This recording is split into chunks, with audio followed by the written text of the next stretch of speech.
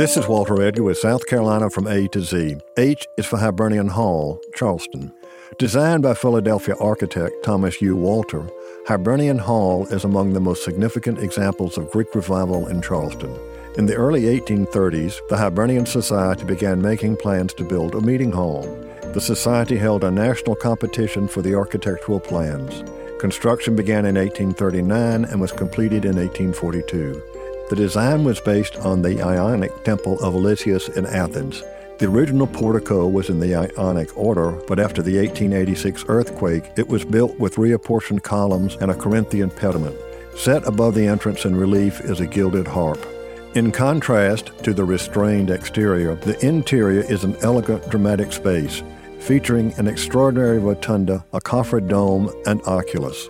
In 1973, Hibernian Hall was designated a National Historic Landmark.